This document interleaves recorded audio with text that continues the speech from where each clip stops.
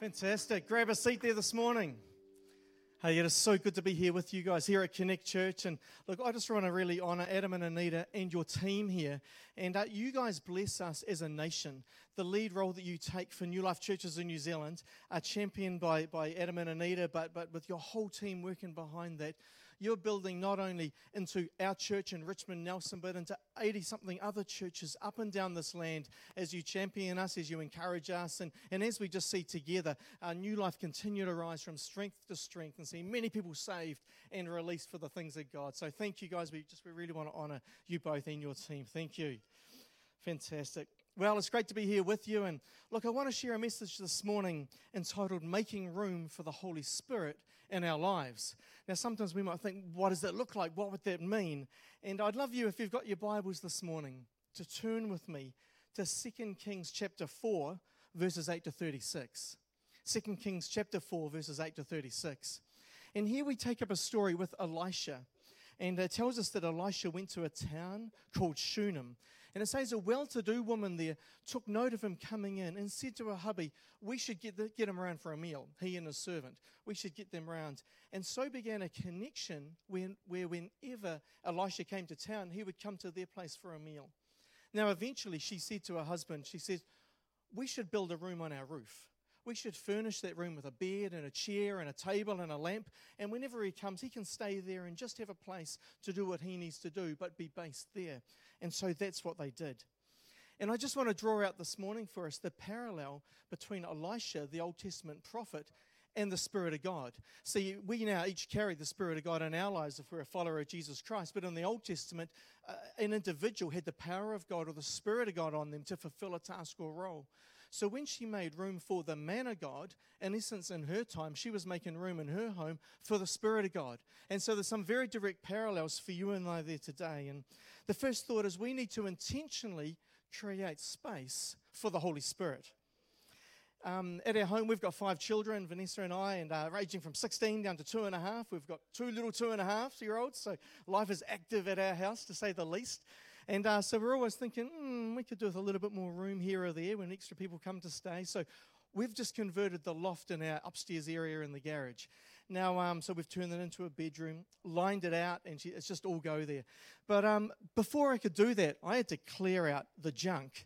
And I had to get up there in that place and all that camping gear. I've got to find a new home for that stuff. I had to clear out every bit of rubbish. We're not going to use that ever again. And in the bin it goes. I had to pick up the couple of dead mice, and out they go as well, and just sort that out like happens in our loft. And for you and I, as we're making room for the Holy Spirit, the first thing we need to do is we need to clear out the old to make room for the new. And I wonder for yourself, what would the Spirit of God say to you today? What do you need to clear out to make more room for the Holy Spirit to inhabit every part of your life, every room in your life in the days that are to come? You know, Psalm 66, verse 18 says, if I cherished sin in my heart, the Lord would not have listened. And here, just through scriptures like this, we get a wee reminder that, hey, you know, the Holy Spirit and sin are not compatible. And we can be a Christian and we can have given our lives over to God, but there can be areas of our lives that we haven't given over. And so there's a wrestle going on in the depths of our heart. And God would just say, hey, it's time to clear out some of that stuff. You know, the first home that we ever bought, it was an 1870s old villa out in the country near where we live, and we don't live there anymore. But when we bought that and moved in there, the place was physically a mess, but spiritually it was just full of junk. You walked in there and there's witchcraft stuff all over the walls. There were shrines on the floor. There were pentagrams painted there, and there'd been a whole heap of stuff going on. You just felt like someone was watching you. Everywhere you walked, it was just like that freaky sort of feeling. So the first thing we did is we went out, we threw out all the junk. So we did it physically, but then we cleared out the junk spiritually. We went into every single room and we just said, any demonic spirit in this room, we break your hold in Jesus' name. We command you to get out of this house and right off this property in the name of Jesus Christ. And then we said, Holy Spirit, come. Just fill this place with your presence. May your peace reside here. You know, almost every person who visited us in that place in the days, the months, and the years to come said, this place is so peaceful. There's just something about this place. It's just like, I feel so relaxed here. And it was because we made room for the presence of God to inhabit a physical place as well. And we gave him lordship and kingship in that place. What do you need to clean out in your home? What's on the shelf? What's in the cupboard? What's there that's really a reminder of your old life, that letter from that flame from the past, that statue of some foreign god, whatever it might be. It doesn't matter who gave it to you. It's a time to clear those things out. And, I just want to talk about something that's really creating such a mess in our society these days. There's one other thing that's often in homes up and down New Zealand, and it's certainly prevalent right at the Mo, and that's the whole thing of pornography. There's just breaking down family life, breaking down relationships, and messing up men and women, just really twisting that which God intended for good and twisting it around for evil.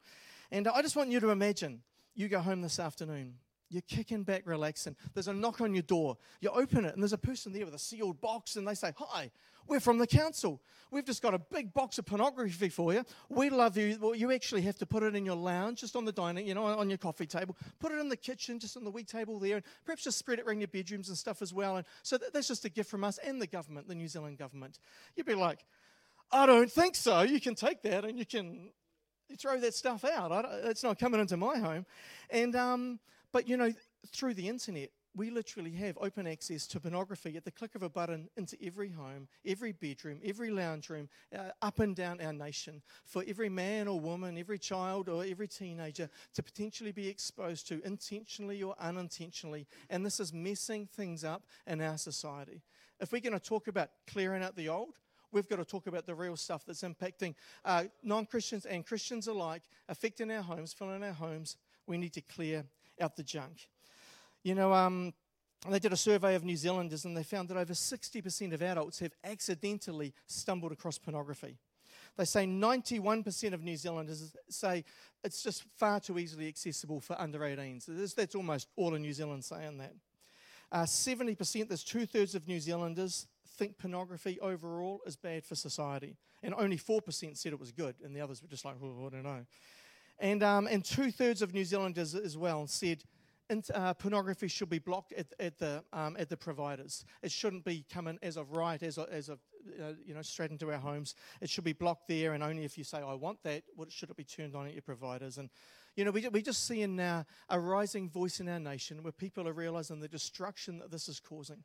We don't often talk about it, but we need to talk about it, because this is about clearing out the old to make room for the Spirit of God in our lives. And I don't know if you watch other countries, but Israel have said, you must opt in and say, "I want pornography," not "I don't want pornography." You could opt into it, not opt out of it. China have banned it. South Korea have banned it. Many Middle Eastern countries have banned it. Even the mayor of Toowoomba, Australia, 2 hours south of Sydney, has said pornography has no place in our city. Let's make a stand as a city and say, "Hey, we're not having this in our homes, affecting our marriages and our children." And so we need to make a stand for this. I challenge every Christ follower today to put something in place in your home to stem the flow of pornography into your home that's so accessible at just the click of a button to any one of us or anyone who might come in. There's a number of programs that you can put on your computer, and we've trialled K9 and Net Nanny and things like that over time. But what we've discovered more recently, and we've just pushed this right through our church, is a website called safesurfer.co.nz. So you can picture surfing. You want to surf safely. And it's called safesurfer.co.nz. 2 Christian guys in Tauranga set this up. You jump on there, any one of you could do it. They'll give you instructions to be able to follow so that you turn off pornography at the entrance to your home. It's like you've got a tap, flowing water straight into your home. It's like you're turning down the tap. Only the good comes in now, the bad shut off at the door. And it's so easy to set up. It took me like 10 minutes, takes most other people 5, 10. If you get stuck, you jump on the phone and they'll help you do it. It is hassle-free and nothing comes through. And so why would we not do that if we're clearing out the old to make room for the new? The second thing we need to do is we need to intentionally prepare that place for the Holy Spirit to reside. Just like this woman did, the Shunammite woman did the same. She cleared it out and she furnished it with a bed and a chair and a table and a lamp. And in the same way, you and I have the opportunity and the challenge to furnish the room of our heart with things that are going to be conducive to the Spirit of God, not just residing there, but really flourishing there and connecting with us there in such a personal way. We can furnish the room of our heart, obviously, with the Word of God. Now, we don't furnish it by just sitting it in the corner, letting it gather at dust. We read it, we apply it, we look at God's promises and truths for our lives, and we live by it. We furnish that. We set that place up for the Holy Spirit to reside there by reading His Word and allowing Him to speak to us. We furnish out the rooms of our heart through prayer, through talking to God, through hearing from Him. We furnish it through fasting, through worship, through coming to church, through doing life with other Christians and spurring each other on. And we furnish the room of our heart by living a life of faith. You know, there's great benefit that came to that woman of God who chose to clear a place and furnish a room to make room for the man of God or the Spirit of God in her home. If you think about it, as they sat around, they had meals together, they would have built connection and relationship. We want to know God. We want to understand His heart. And as we make room for the Spirit of God in our lives, as we stop and pause and read His Word and pray and listen, we form relationship and we grow closer and closer and closer, just as that couple would have with the man of God in their era or their time. You know, growth comes when we make room for the Holy Spirit. And I just want us to look at the next part, 2 Kings chapter 4, verse 11.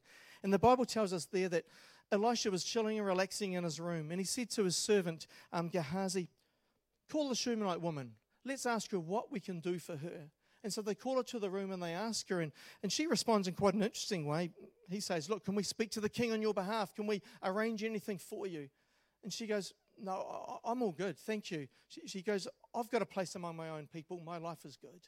And so she sort of just says, "I'm fine with it." And what we see here is a beautiful heart that she didn't make room for the man of God or the Spirit of God for what she could get. She made room just because she wanted to make room for this man to give honor to that which he was doing in that place that he ought to rightfully have in that town, in that region, in that area. And so we make room for the Spirit of God, not for what we can get as well, but we're also greatly blessed that God also then gives and sows into our lives in such a tangible way.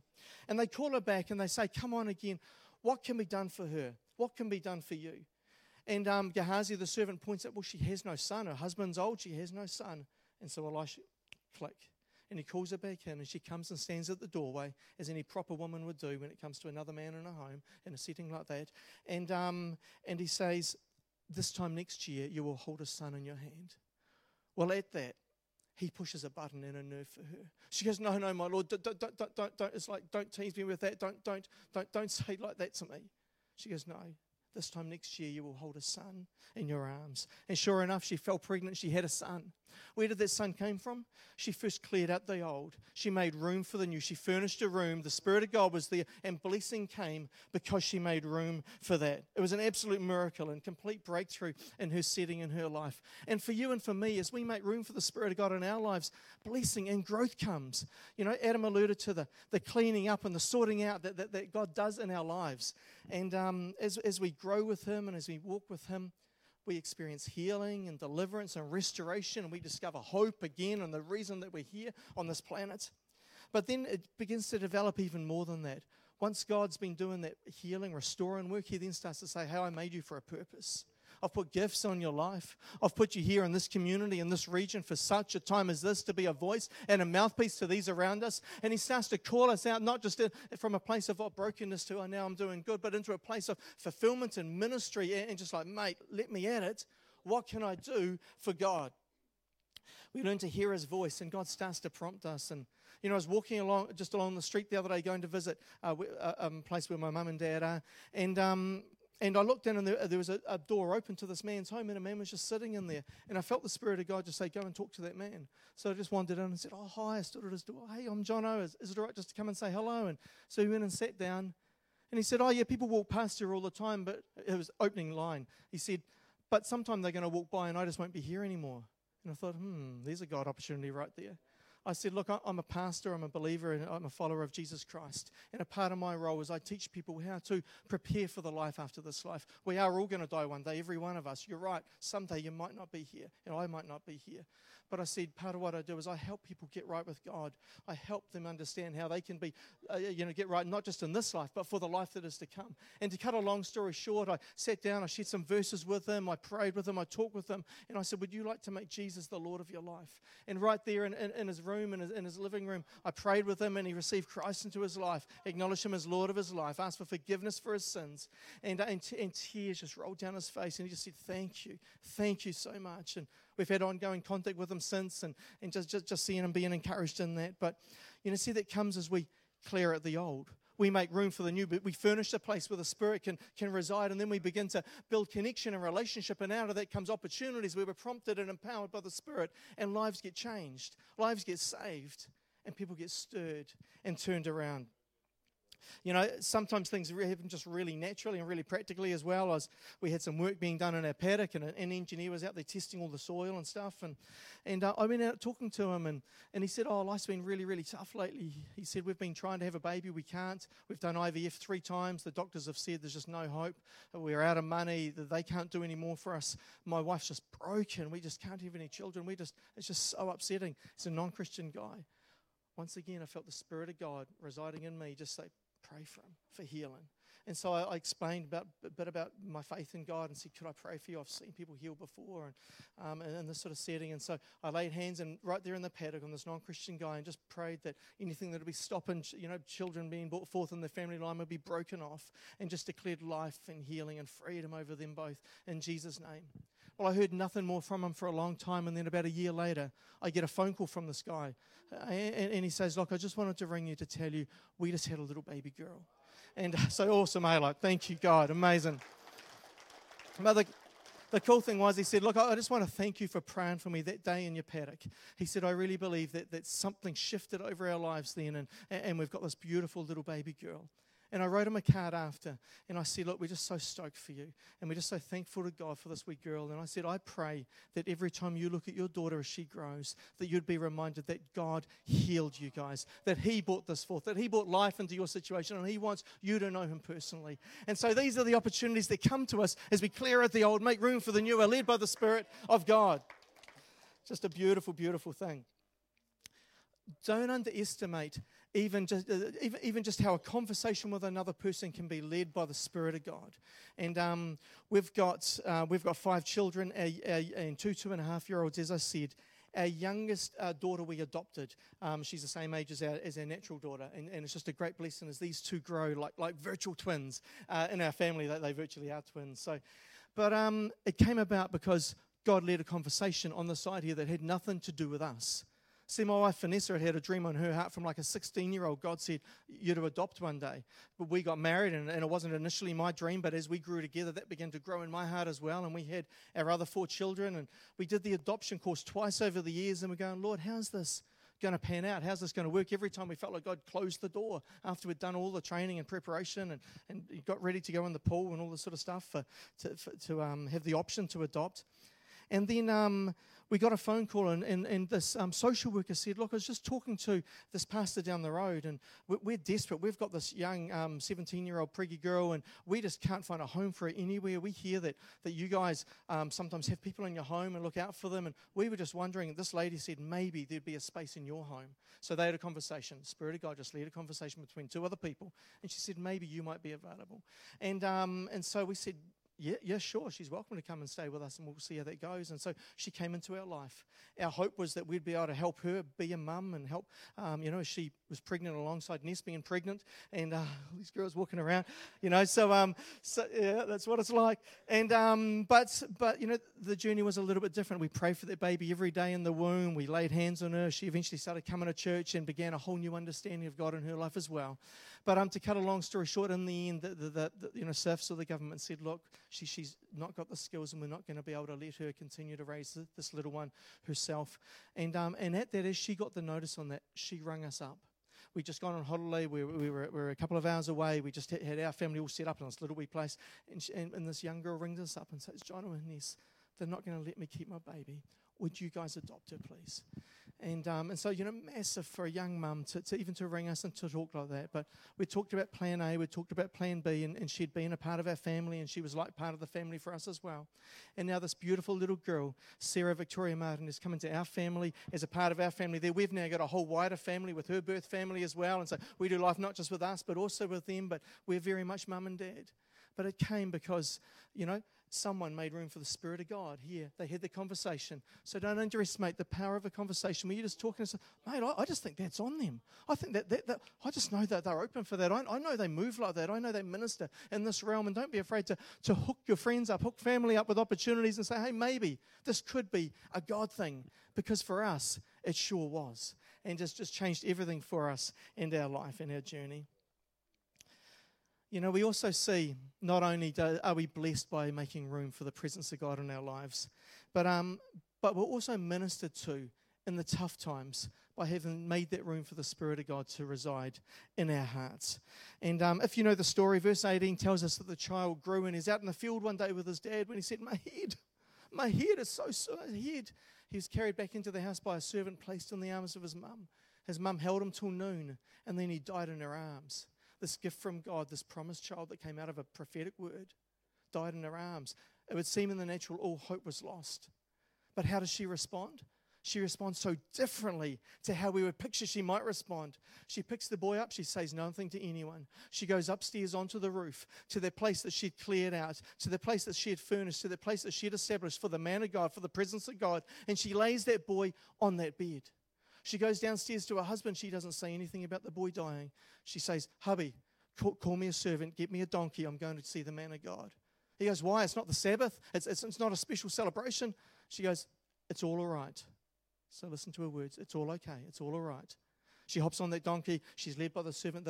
They race as fast as they can to Elijah. And you can read the detail of the story yourself. He sees her a long way off and he goes, what's wrong? What's wrong? And he sends a servant to go and ask her. And she goes, it's all right. It's all right. She just fixes her eye on the man of God, the Spirit of God, and she goes where she knows she needs to go to get the comfort and the strength and that which she's believing for this season in her life. She doesn't look to the left or the right or this person or that person. I need the presence of God. I need to get into the presence of God. That's in essence what she's saying. And she rushes to him. She falls on her feet, crying and so upset. And even Elisha at this time is going, I still don't know what's going on. What's going on? He's trying to hear the voice of God for himself. And then he goes, her son. And he sends a servant to Gehazi. He goes, go, take my staff, go. And so Gehazi races off, goes to the boy. Nothing happens. And we read a wee while later on, Gehazi's messing a bit, trying to get some money he shouldn't be trying to get, later struck down with leprosy. So things are a bit off for him. And we want the Spirit of God to move, but sometimes we need to clear out the stuff. And so you can read, there's a whole lesson right there in itself. And so anyway, she goes, I'm not leaving you, Elisha. I'm not leaving you. So he goes, oh, well, I'm coming then. And so they go to her house, and he goes upstairs to that place prepared for the man of God, the presence of God. He shuts everybody else out, and he prays, and he lies on this boy, and he prays again. And there's a range of things happening, and we see him contending for healing. We see him even as a man of God, even as a man like you or I, but full of the Spirit of God. We see him contending for healing and fighting for healing and life to come for this boy. It doesn't come immediately, but he continues in faith. And then he lies on this boy, and he continues to pray. And then life comes back. The boy coughs 7 times, and then he's risen up, and he takes the boy and he presents him and says, here, take your son. And, just such an amazing, amazing blessing if we consider the reality of that journey. But there's some keys there. In her biggest time of need, she didn't tell everybody everything. And the Bible says, don't share your pearls with swine. And that's not a put down to everyone else around us. But some people have got the faith to carry and understand that journey that you're on. And others are just going to, they've got this, they've got that. And they're going to tell everyone else. And they're actually just going to declare the enemy's plans instead of God's plans or God's promises over your life. So when you hit difficulty, don't talk to everybody.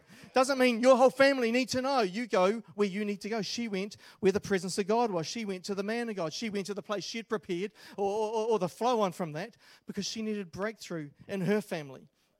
And be very careful who you go to in your time of need. Don't go to the world.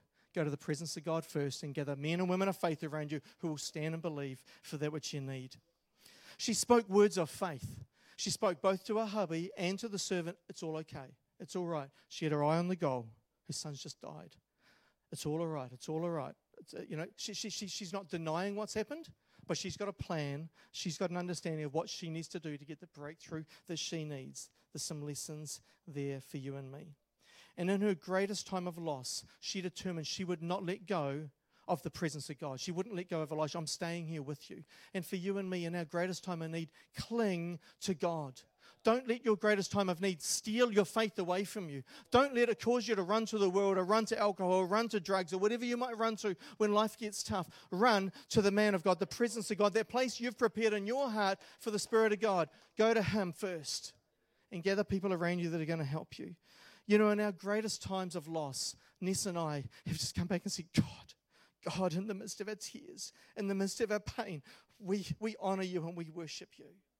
You know, we've been through a range of stuff over life, and we were on a missions trip, Ness and I, a few years back. We got a phone call while we were there to say, hey, your house has been razed to the ground by fire. It wasn't just a normal fire. Someone torched your place, poured petrol around it, torched everything. You've lost dogs and birds in the fire. Your kids are okay, but everything's gone, your vehicles, everything you own. So we're there, and then Ness has just finished preaching to a whole bunch of women, seen amazing breakthrough when we're ministering all around this part of Zimbabwe. We change our flights, we fly back, but in the midst of our tears and our loss and trying to comprehend what's going on, it's, God, you are still Lord. God, that's only stuff. God, we give you thanks. No lives are taken. We choose to honor you in the midst of this, and we strengthened ourselves. We went again to that place that we'd cleared out, we'd made room, we'd furnished, and we said, God, we hunker into you right at this time, and we pursue you and we honor you. You know, when we've lost little ones through miscarriage, when we walk that journey of pain that so many here have walked as well. When we've had our lives, our health threatened in such a life-threatening way that one of us have been on the verge of death. And those times we've said, but God, we honor you. We press into you. We cling to you in this time of need. And, you know, at this time, in response to her faith, in response to the decisions that she had made, not just in her time of loss, but right back here where she cleared a room, she filled a place, she made room for the presence of God. Because of that journey she had walked, she saw the breakthrough of God in her life, in her time of need. That same promise is there for you and for me. And I really encourage you, press in to God. Choose to honor him, choose to live for him. You know, she didn't just see her son restored, but if you read on a little bit further, we read that Elisha warned her and said there's going to be a famine in the land. Sometimes the Spirit of God will speak to us and say, watch out for that, prepare for that, pull your money out of that, do this now, invest in that, whatever it might be. And anyway, there was a famine, she had to move out, go live in a different land. She came back, and because of her connection with Elisha, because of that connection and that relationship, it caused her to have favor with the king. The king heard who she was and she said, I would like my home back. He said, it's yours. And he said, you know, not just that, you will receive 7 times the income that you lost during the time that you've been away. See, God just doesn't just give back. God restores abundantly. God restores beautifully. It might look different to before, but as we walk with the presence of God, as we walk honoring him and living for him, God leads, God guides, God comforts, he strengthens, and he restores that which the enemy has tried to steal out of every one of your lives. And you know, maybe you're here today and you're just going, man, the enemy has tried to rob me. And maybe in so many ways it feels just like he has. Clear out that room of your heart. Furnish that room. Press into the presence of God. Build that relationship. Find your strength and your comfort and your encouragement through that relationship with God, through his Holy Spirit. That's God's encouragement and strength and word to you today. Thank you, Lord. Why don't you just close your eyes right around this room. Thank you, Father. Lord, we honor you. We thank you for your word that teaches us principles that we can do life by. We thank you, Lord, for stories like this that remind us of that which we can apply in our own lives. And Lord, I pray for ones here, Lord, who are hurting, who are broken. Lord, I pray for those who just go, man, it feels like the enemy has come in to destroy my life. Lord, I pray that your Spirit would minister comfort and hope and life to every one of them in this season of time that they'd be in, Lord God. May you be the hope of their life. Lord, as they press into you, as they do this stuff, Lord, may your Spirit lead them and guide them, bless them and encourage them, we pray, in Jesus' mighty name. You know, just as your eyes are closed here today, and just as you're having time, just you and God this morning, if you're saying, yeah, Jono, I want to intentionally make more room for the Holy Spirit in my life. I want to clear out the stuff if it needs to be cleared. I want to prepare a place. I just want to really press in to allow the presence of God to reside in my life. Would you just raise your hand across this place today? You just want to make room for more of the Holy Spirit in your life. Awesome, right across this place. That's you, the heart of every Christian. Just to release room and presence, place for the presence of God. Thank you, Lord. You can just put your hands down now. Thank you, Father. Lord, I pray for everyone here. Lord, you know our hearts. You know our journey. I pray that you'd strengthen each one of us to do what needs to be done to clear out the old. I pray that you'd show us what we can put in place, Lord, to furnish that room, to furnish that place, to make it more conducive to knowing you, hearing from you, getting to know you more. And Lord, I pray that you would bless and comfort and strengthen out of that relationship. That as we do the journey of life, Lord, that you would be glorified, that you would be exalted, and that you would be lifted up through all that we do, all that we say, and all that we stand for. And everybody said, amen. Fantastic. Thank you.